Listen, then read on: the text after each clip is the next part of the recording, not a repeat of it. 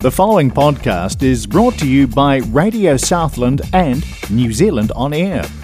Radio Southland is a community access media station based in Invercargill, New Zealand. If you or your group would like to know more about how you can have a program on our station, please contact us. Visit our website, radiosouthland.org.nz, for our contact details. This is Lorraine in Spain, presented by Lorraine McIntosh on Radio Southland 96.4 FM. Hello, this is Lorraine McIntosh reporting from Spain for the week. It's 2 weeks now since the volcano on La Palma in the Canary Islands began erupting. The last weekend saw a third hole open and even more violent eruption, with more liquid lava adding to that already destroying buildings and forming a sizable delta in the ocean. Over 1,000 buildings damaged, with almost 900 of them completely destroyed. During the day, the lava flow looks like a black mass of nothing, but at night it can be seen as the red flowing mass it is. The Spanish president is on his third visit to the island to support those affected and work out aid packages.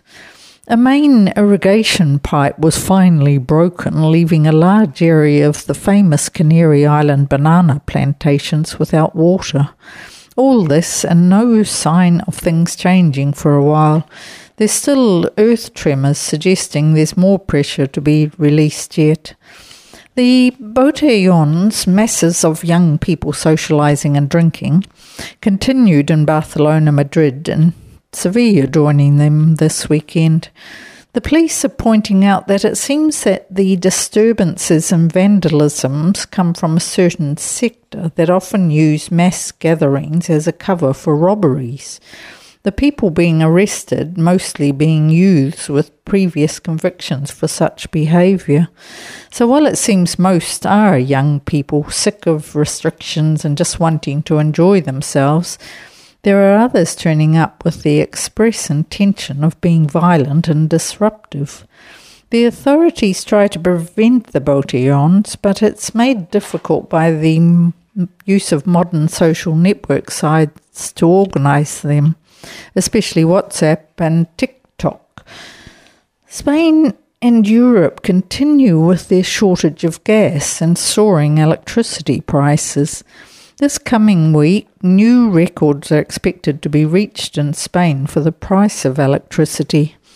While shortage of gas is the main issue at the moment, carbon pricing and delayed central government planning and modern needs for infrastructure add to the pressure. For European countries, there's a whole network of interconnection between countries which helps regulate costs with buying and selling over borders. Spain is the country with the lowest level of interconnectivity, with a level of only 5 to 10% of their supply, while all other European countries are well over 10%.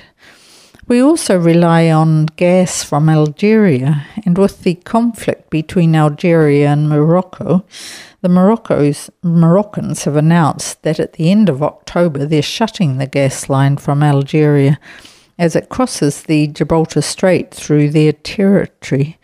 This will cut off 25% of Spain's gas imports. Out with the solar panels as quickly as we can. In the UK, they're doing it worse with their petrol and diesel supply because they don't have the EU-based drivers now. It sounds like they're handing out licences to anyone that can climb into a truck. But that's not their only labour shortage, with farmers crying out for cheap labour, which EU people provided pre-Brexit. Their strict COVID entry rules are still keeping tourists away too. What a mess.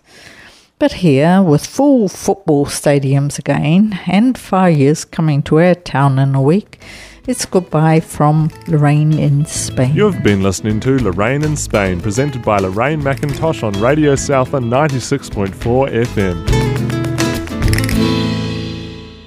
The preceding podcast was brought to you by Radio Southland with the support of New Zealand On Air. Their funding of accessmedia.nz makes these podcasts available. To find similar programs by other stations involved, go online to accessmedia.nz.